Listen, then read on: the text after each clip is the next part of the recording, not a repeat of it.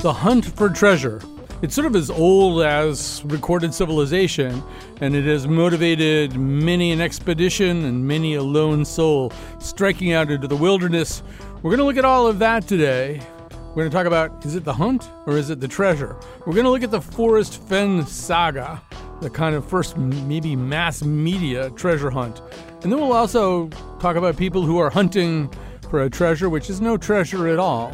These are the geocachers. Or maybe they find their treasure where their hearts are.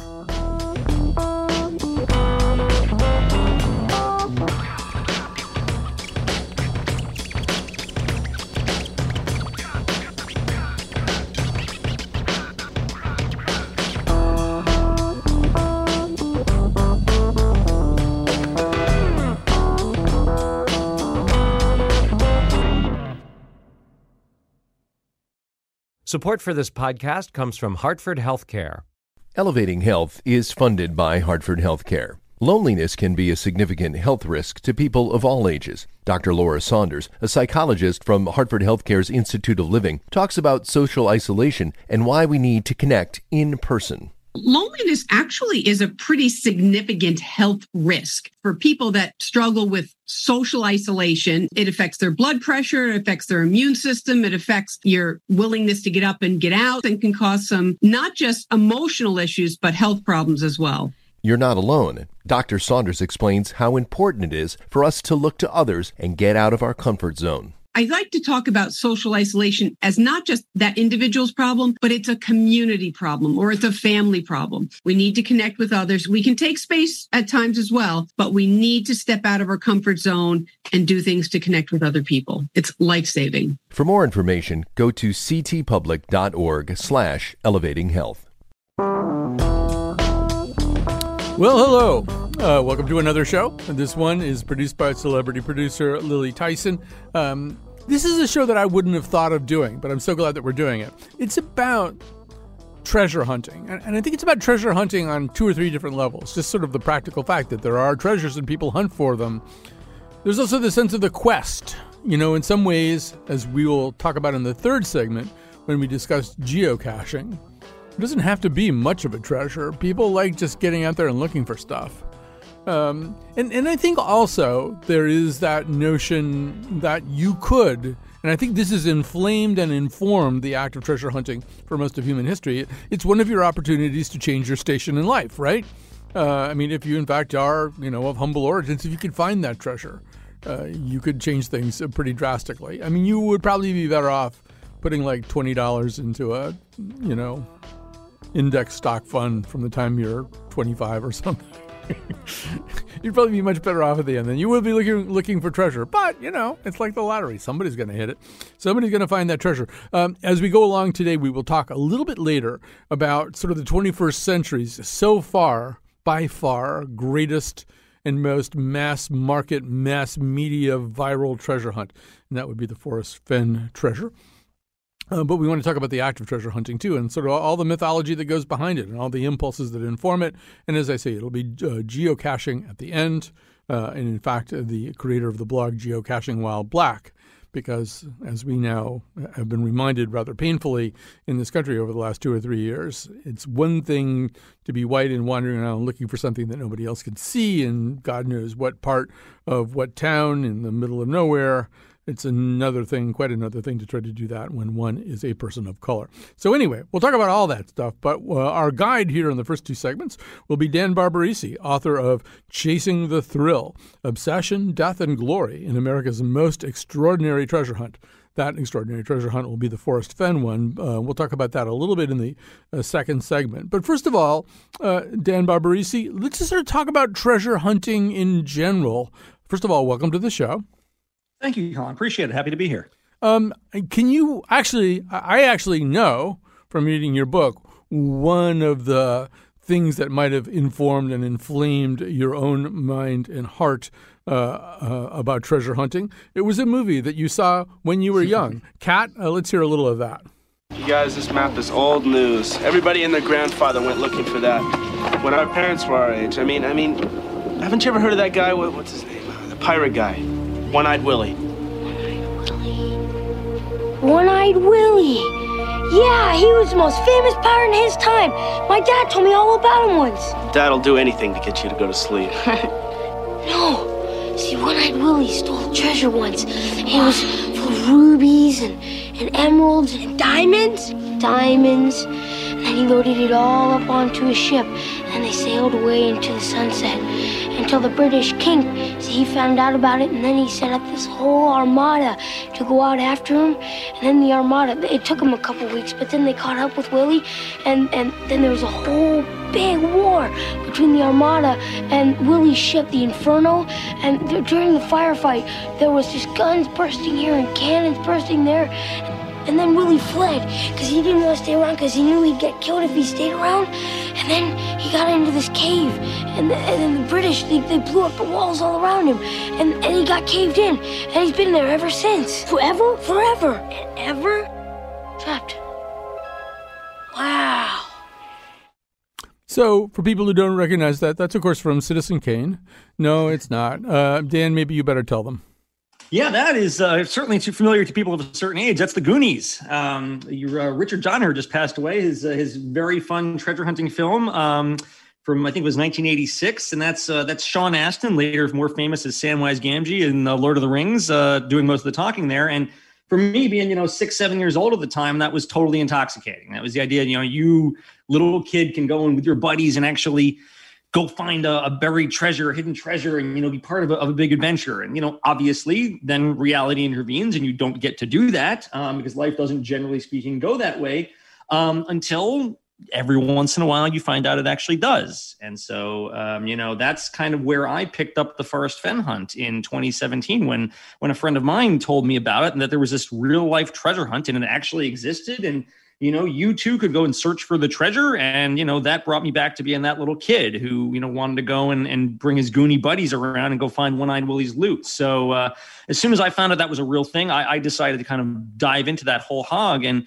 try to be a part of that treasure hunt. And also because I was, a journalist and author as well, chronicle that treasure hunt and try to tell the story of it in grand form. So, that's kind of how I got into the Forrest Fenn story. It's all the Goonies' fault. So, so we'll talk a lot about that in our second segment. But this being a public radio show, we have to talk about the histories of things and stuff like that. So, and it is true that there's this kind of repeat of that cycle. There aren't always movies because it's too early in history. But, for example, one of the people that you write about, and this guy, what an amazing story. I kind of went down a rabbit hole with him. Captain William Phipps, who in the 17th century, late 17th century, inflames the mind of the British public. Although I would point out, he's actually from Maine. He's actually a very early Mainer who makes his way back to England and becomes part of a huge story about a treasure. I'll let you pick up the tale. Yeah, one of the things that I was able to do in Chasing the Thrill was kind of look at where it stood in the, the continuum of treasure hunting for all time and look at past treasure hunts and how these things evolved. And as you mentioned, the story of Captain Phipps is a really interesting one, a guy who would go on actually to become governor of the Massachusetts Bay Colony and then actually preside over the Salem witch trials. Really interesting dude, but he also was a very early treasure hunter. So, there's been treasure hunting forever. There Egyptians were seeking treasure back from older tombs back then. And then, the Romans would go seek stuff from treasure civilizations before them. And, there's myth, there's legend, there's the idea that there actually is stuff in the ground from civilizations before ours. All that kind of works together. But, in so many ways, treasure hunting really kicked off, with the galleons and the Spanish Main and the idea that, there was all this quote unquote new world treasure being brought back from the New World to the Old World in the 1600s. And a lot of those ships were not going to make it across, whether it was because of battle or much more often storms.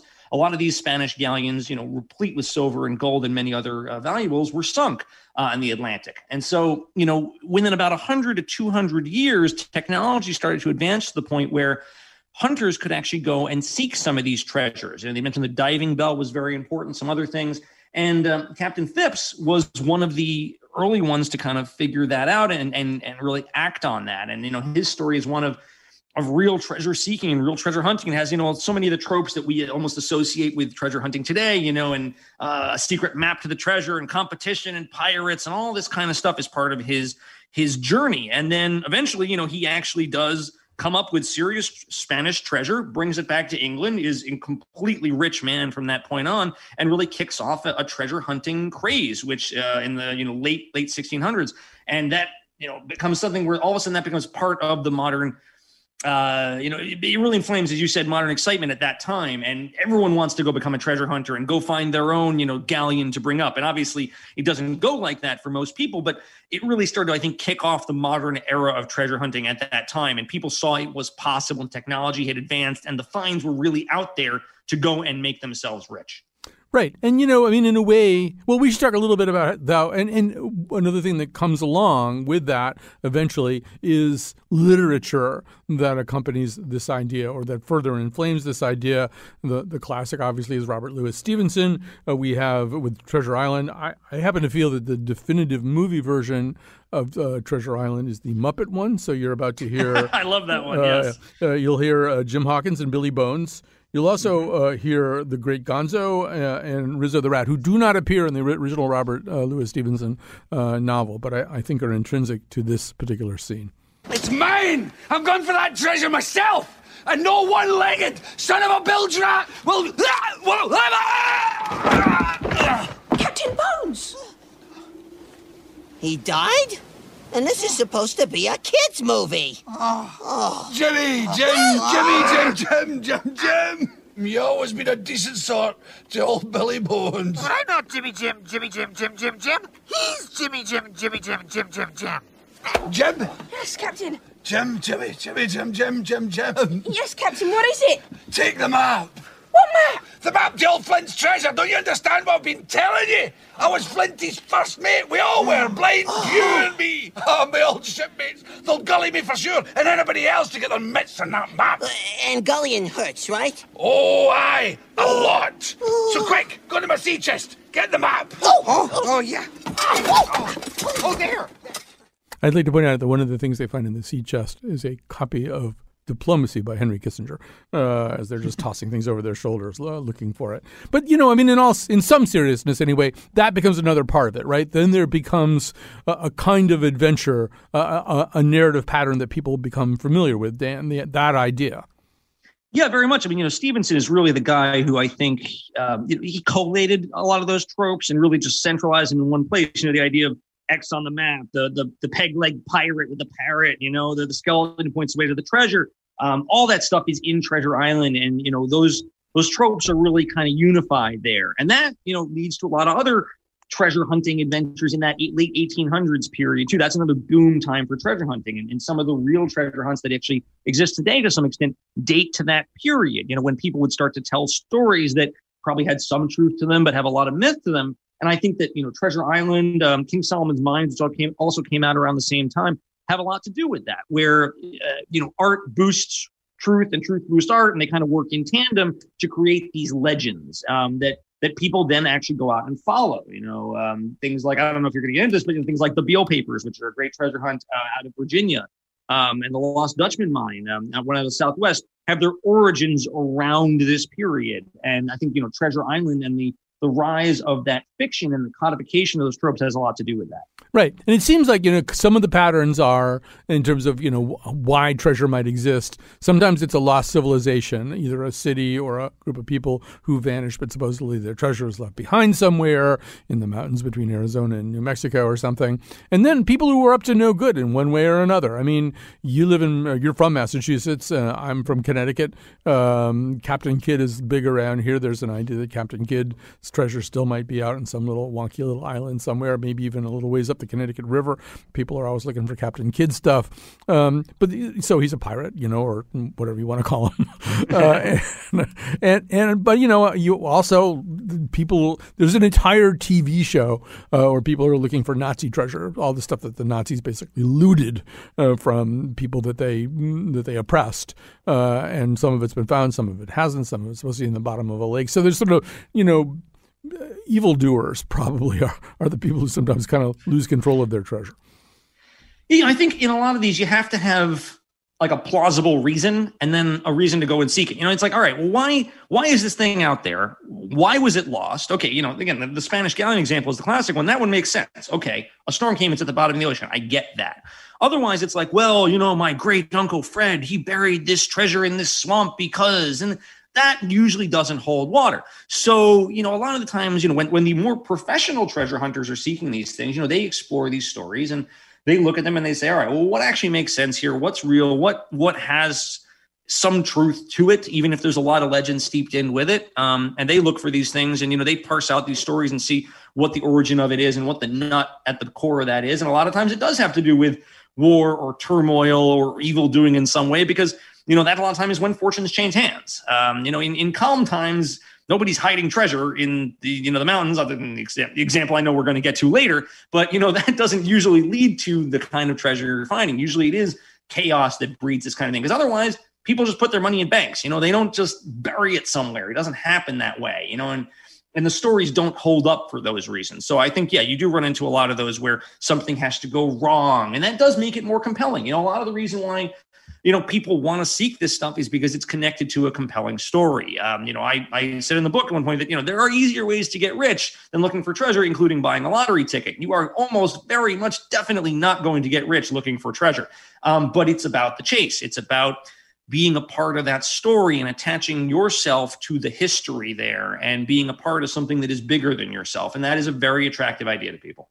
So, as we move in closer towards modernity and the world becomes a little bit more tamed, and as you go across America, towns tend to look more and more like one another. They all have CVS's and Boston markets or whatever, and so, you would think maybe this whole thing would go away, or it would be even more sought after. But it does seem, and this will sort of form the bridge from where we are now to the second segment. We'll talk about Forrest Fenn, that the kind of planned insertion of treasure, and the planned and heavily publicized insertion of treasure into an environment becomes a big deal. And so one of these happens, as you document in your book, in England. It involves, actually, I was so weird reading this book, Dave, because I interviewed Bamber Gascoigne right around this time That's very interesting. About something completely different. But explain the just really quickly the kind of the whole masquerade story.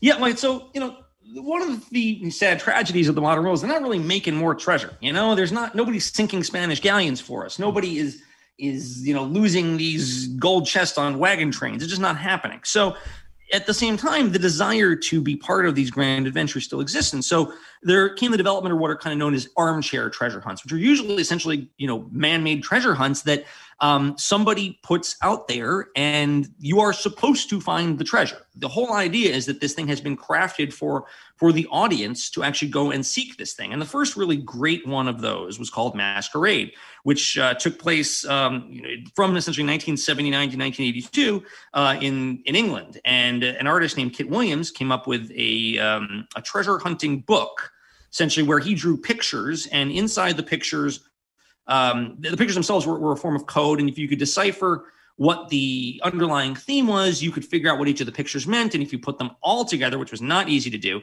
you could then lead yourself to the location of a treasure. And as you mentioned, Bamber Gascoigne, who was a television host at the time, was involved in publicizing and verifying this to this extent. So, it became a huge phenomenon in England in that time, and to some extent worldwide, although, it was harder for things to do that back then. It was hard to get a copy of the book outside England. So, but millions of copies were sold, and people were searching for this thing and digging up areas all over England at the time. And, eventually a couple of years later, it was found. The thing with, there was a whole very complicated thing where, at noon on a certain day at a church, a shadow cast over a spot led you to dig in that location. It's a whole thing. It was actually really very intelligent, very brilliant. Although, as with the case with so many of these hunts, it kind of ended in a little bit of scandal when a number of years later, it turned out that the person who actually found the treasure had a connection to the ex-girlfriend of the guy who had hidden it. And she had helped her new beau to locate the right spot. Not that the author had anything to do with it. He was, completely blameless in this, but there was an element of corruption to this. And that, is something that unfortunately you do find in a lot of these treasure hunts, the armchair ones, the man-made ones, where there's, some tinge of scandal to it. And that, I think is in many people's minds today. But Masquerade was a great one and led to a number of others like The Secret that came after it. And just, it really kicked off to some extent the armchair hunting craze, which is, a much more modern form of treasure hunting than the traditional go and find something that nobody intended you to find that was lost by accident hundreds of years ago. Right. Dan Barbarisi, it's a messy, messy, dirty, dirty world we live in sometimes. And we will be talking a little bit about that because, in fact, the Forrest Fenn story is not entirely clean of attendant scandals. That's what we're going to talk about with Dan in the second segment. He's the author of Chasing the Thrill, Obsession, Death, and Glory in America's Most Extraordinary Treasure Hunt. We'll take a break. We'll return.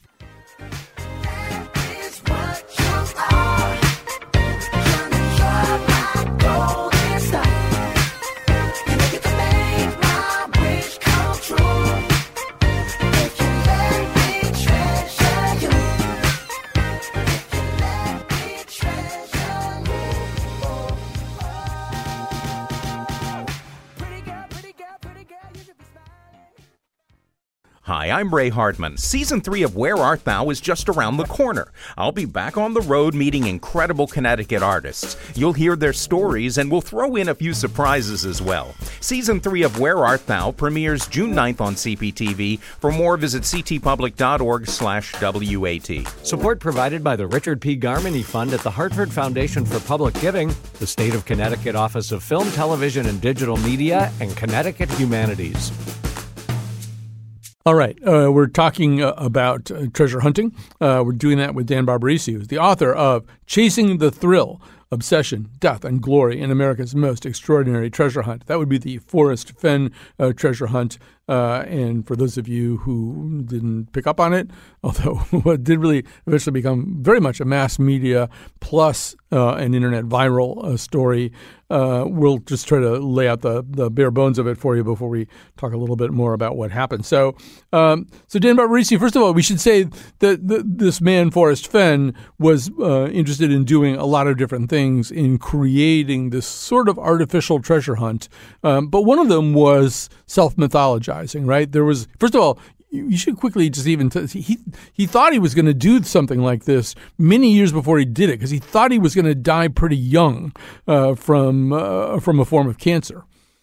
Yeah, I'll give you the kind of Cliff's Notes version of the whole thing. Yeah. So Forrest Fenn was a fighter pilot from the Korea-Vietnam era who became a very well-known art dealer out of Santa Fe in the 70s and 80s. Had a big famous gallery, was really part of the scene there, had a lot of very famous friends, was kind of an art dealer to the stars for Southwestern art. And in the late 80s, he was diagnosed with cancer on his inferior vena cava. And he was given a 1 in 5 chance to live, and he was not expected to survive. And Fenn was the kind of guy who did not like being told those kind of odds. And he was, very unhappy about this diagnosis, obviously.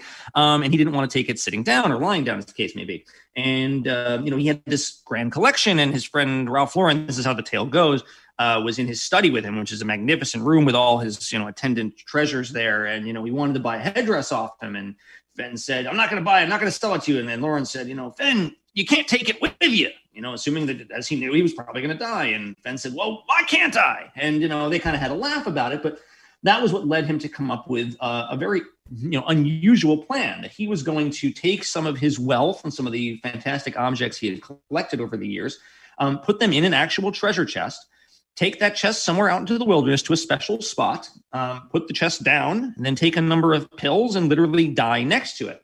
And he would have written a poem that would be essentially published posthumously that would then lead searchers to the location of his body and his chest, and they could leave his bones, take his chest, and go in peace.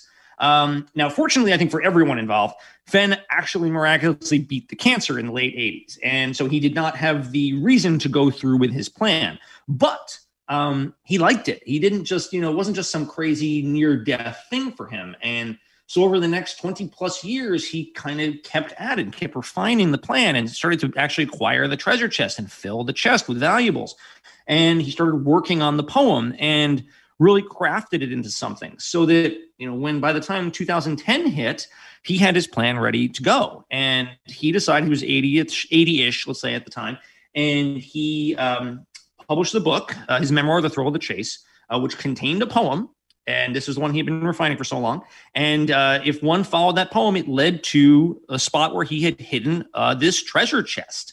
And from that point, he kind of just put it out into the world and said, essentially, have at it. And it started as kind of a very small, kind of local curiosity in the Southwest. Probably a few thousand people looking for this thing. Local art dealer hides treasure. People go searching for it. News 11 kind of thing.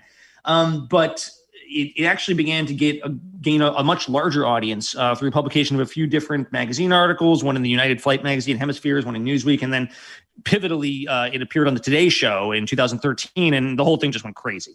It became a true worldwide phenomenon at that point.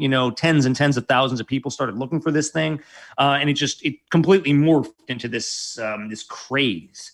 And so for the next 3 or 4 years from there, it just was this big phenomenon where people were just out there looking for it. They would go what's called boots on the ground in the search area, which was New Mexico, Colorado, Wyoming, and Montana, in search of Fenn's treasure. And a whole culture developed around it. You have these events called Fennborees, where devotees would actually go out there and meet each other. You would have, kind of to some extent groups who would, work together. You'd have friendships develop, romances develop, rivalries develop. And this whole world and ecosystem that begins to live around this treasure hunt. And, it became this fascinating phenomenon. That's essentially when I came into it around 2017.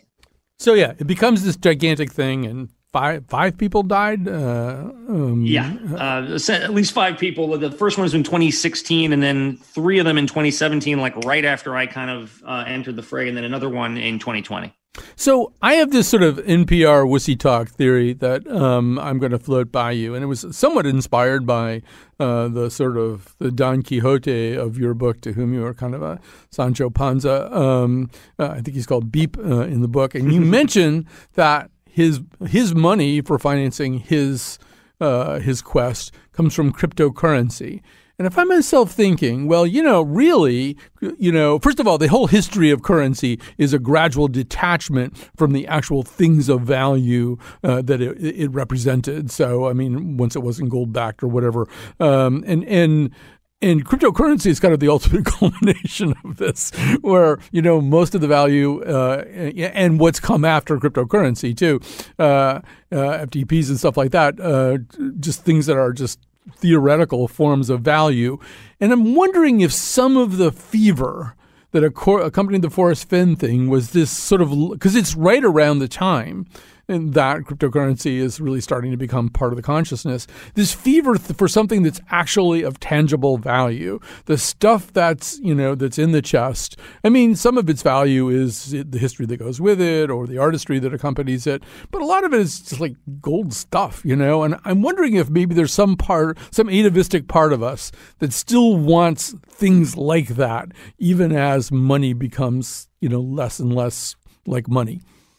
I think there certainly could be something to that. Like the tangible is always attractive versus kind of the ephemeral. But I think it's more, towards some of the stuff you were mentioning earlier about the idea of, wanting to believe in something and be part of something. And, one of the things that Fenn said in terms of why he put this thing out there was that, it was coming out of the financial crisis and, the housing crisis and people were not believing in anything. And he wanted to give them something kind of to dream on, and I think he had a number of reasons for actually hiding the chest, but I do think that is one of them. And I think that was one of the things that did appeal to people in that time period, that, this gave them something to aspire to. And the idea that there was something bigger out there than themselves and this thing that you could chase and capture. And even if you don't find it and get rich off it, because that's not really the point, you're going to have, a sense of purpose and a sense of something to quest for. And I think that, that feeling of hope and seeking is really valuable to people.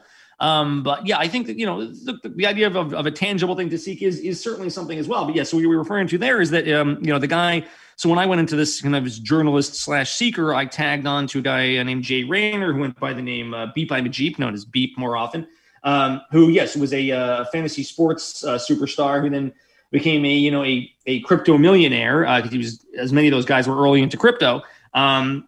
And so that was some of what he used to bankroll some of his adventures out there, which I tagged along with him on in the 2017-ish period when, Ether and all those other currencies were really just starting to hit the popular landscape. And, I got some nice dinners out there off him and his bankrolling on that. Although, I was not smart enough to fully buy into crypto at that phase. I think I had Bitcoin at 3 and sold it at 6 and thought I was very smart. I was not very smart, it turned out. But I think there's certainly a lot to the idea that, treasure is something you can hold in your hand. And it is something that, again, some of the stuff you were doing out there, what is something worth? It's what we value it as. You mentioned NFTs. What is something worth to a person? Why is something that's buried in the ground for 2,000 years, even though it's essentially a piece of junk, have such incredible priceless value? What does it mean to us? We define what value is. We decided that gold was valuable because it was shiny and had some permanence to it. And it could be molded into things. We could have decided that quartz was really valuable. We didn't. But, we give something its value. And that's certainly the case, with the treasure chest and the treasure hunt, and the reason that it mattered to people. Now, another thing about Forrest Fenn was that he loved the American wilderness, the American outdoors, had loved it since he was a boy. And he wanted people to do something that the National Park Service wants you to do, which is get out and enjoy the splendors of America. But he also wanted people to do something that the National Park Service doesn't want you to do, which is leave the trail. I mean, at least it's pretty clear from the poem right away that you're going to have to go off the trail, which is kind of the thing that every sign in every state park and every national park tells you not to do. And there were some pretty negative consequences from all that. Yeah, I think Fenn was a guy who, he took a certain pleasure in cultivating a maverick image. I don't think he was, seeking criminal activity all the time, but he certainly didn't mind bending the rules if he thought it served the correct purpose. And, in his mind, the world is out there for exploring. You're not supposed to just stay on the path. You're not just supposed to say what they tell you. You're supposed to go out there and find things and do stuff and have adventures and all that. And so, he didn't mind the idea that people were certainly going to go off the trail and seek his treasure. And there were going to be consequences to that. But I think, he certainly didn't expect people to perhaps go to the lengths that they did and put themselves in the level of danger that they did in the search for his treasure. I think that, this thing becomes very complicated when people start trying to cross major rivers and climb to high peaks in search of his treasure. And he has to tell people, don't go somewhere where an 80-year-old man couldn't go to hide this thing. But the reality of this is that, once the treasure fever kind of takes hold, not everyone's going to listen to that. One of the things we ran into at our searching was that you can find pretty much any way you want to justify something to yourself. If you think that you're in pursuit of something, then that doesn't apply because of this, and this, we can go there because of that. And it's okay. He wanted us to do this, or, he would have gone at a different time and it would have been accessible for an 80-year-old man. He was a very fit 80-year-old man. Whatever your rationalization is, people come up with them. And so they, started to put themselves in increasing dangerous situations. And, as you mentioned, that's what led to, all those deaths, and would have almost definitely led to more if the, had treasure hunt had not come to its, logical end there. But it was something which I think he really wrestled with, and he wanted to try to keep people safe from that point on and give hints that would keep them from getting into too much danger, but also not compromise the hunt. And that worked to some extent. He did release some additional information. But the reality is, people were going to keep putting themselves into dangerous situations and saying, this is why. I know where the treasure is. I'm going to go find it. And this is why that doesn't apply to me. There's a certain exceptionalism to this.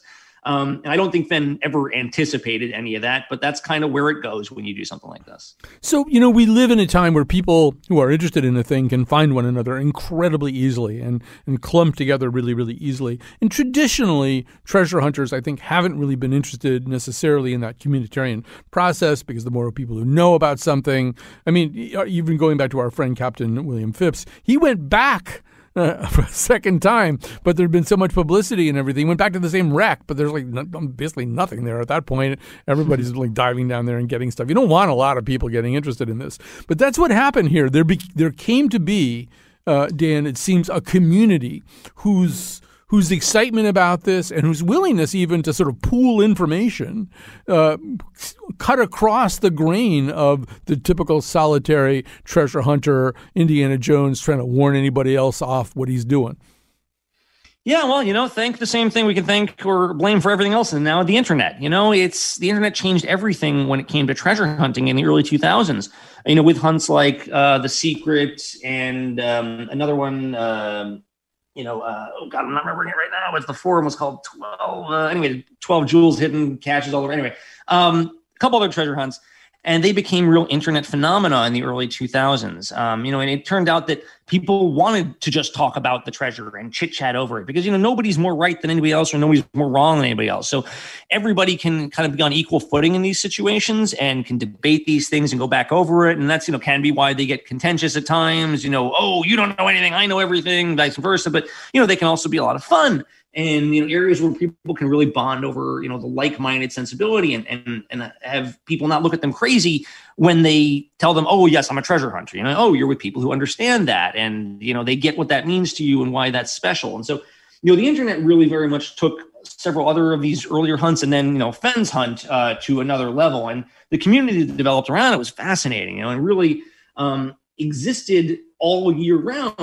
People who were boots on the ground, could do that from if you live in New Mexico or Colorado, you might go out on frequent searches. If you don't live there, let's say if you're on the East Coast or in another country, it's a real hardship for you to get out there and actually search. And so, that could have deterred a lot of people in the past, but a lot of people then just kind of lived in the forums on this thing on the internet and might make a trip a year and might honestly not even make a trip at all, but still feel connected to this search. And, whole personalities develop, celebrities inside this thing develop. There becomes this whole YouTube community, the FenTuber community, who has all these shows, discussing various aspects of the treasure hunt. There's things that are being sold around it. The whole ecosystem develops around it, which is just fascinating. That's I think part of what took this hunt to the heights it did was just that community developed and the ability to be involved in it at all times, even when you're not just out there for your brief 3 or 5 days of searching, per year or whatever. It's a nonstop part of your life, and there's constant developments in it. And Fenn himself, fostered a lot of that, and he loved to chit chat and talk and give interviews and, put out additional information that may or may not have been useful. And that, stoked his hunter's interest and kind of kept the thing going and really, feeling like it was in high gear at all times. Yeah, and I really recommend reading Dan's book to sort of meet some of these really interesting personalities who become kind of... So do I, for the record. Yes, I'm sure you do recommend reading the book.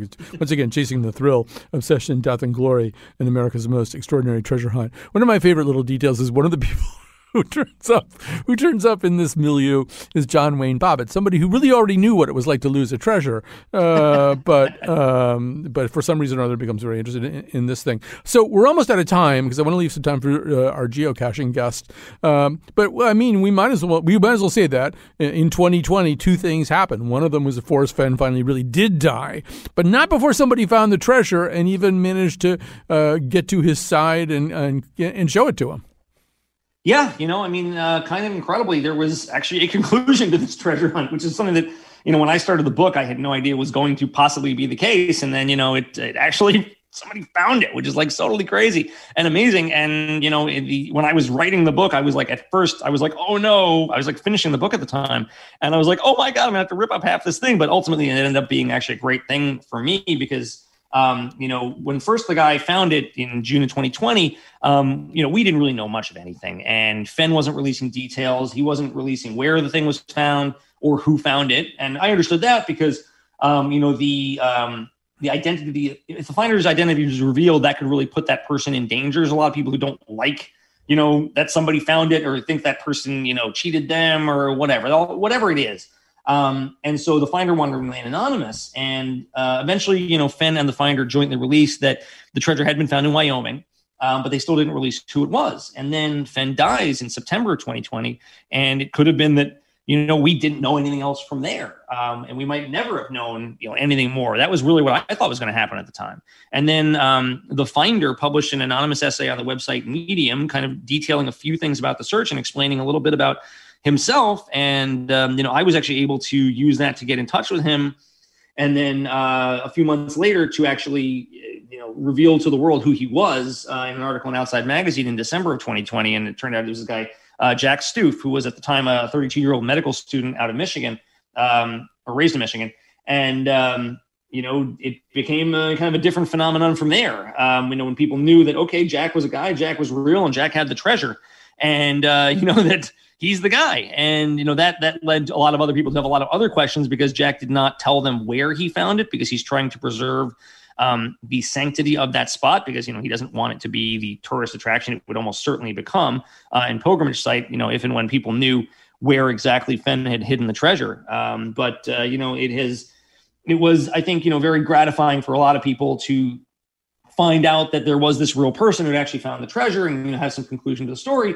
But, unfortunately for others, there, are still so many unanswered questions, and things that they still want to know and want to know every detail, that there's a lot of hunters who are still, involved in this to this day, and are still trying to actually divine the location where Jack found the treasure. Even now. All right. So instead of Indiana Jones and his bullwhip, it was a guy with a stethoscope. We're going to have to stop there. I haven't heard that yet. Feel free to use it. Dan Barbarisi, author of Chasing the Thrill, Obsession, Death, and Glory in America's Most Extraordinary Treasure Hunt. We will take a break. We'll come back with the story of geocaching. Try to find it. Oh yeah. Forrest Fenn. Oh yeah. Forrest Fenn, hiding the treasure. People try to find it. Where could it be? Nobody knows. So yeah. All right. So today's show, first of all, the technical producer, as usual, is Kat Pastor. She's in the studio and making everything happen the way it needs to happen. The producer of this episode is celebrity producer Lily Tyson. And so thanks very much to both of them.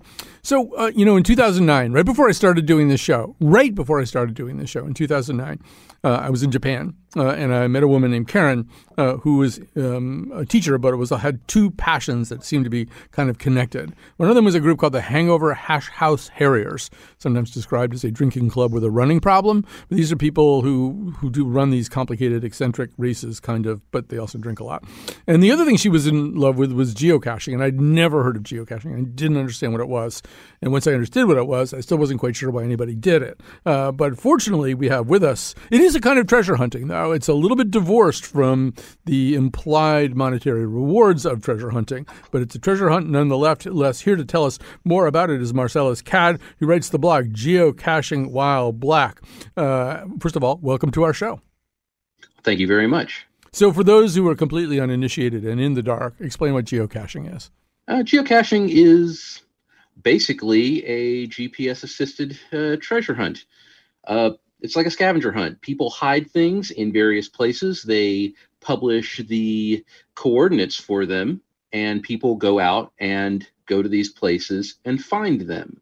Sometimes they are, simple and easy to find. Sometimes they are incredibly difficult to get to. Sometimes they are cleverly camouflaged, so they're hard to get to find. Sometimes they're cleverly constructed, so you have to basically solve puzzles to even get into the box. But each and every one of them is its own little treasure.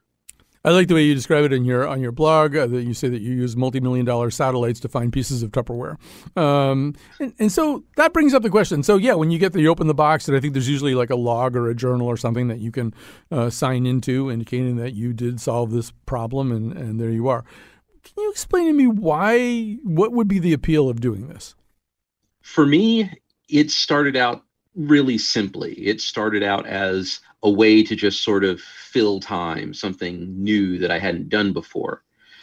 After a while, once it really grabbed me, I realized that there was something really enriching about basically pitting my Mark I brain and my Mark I eyeball against the environment.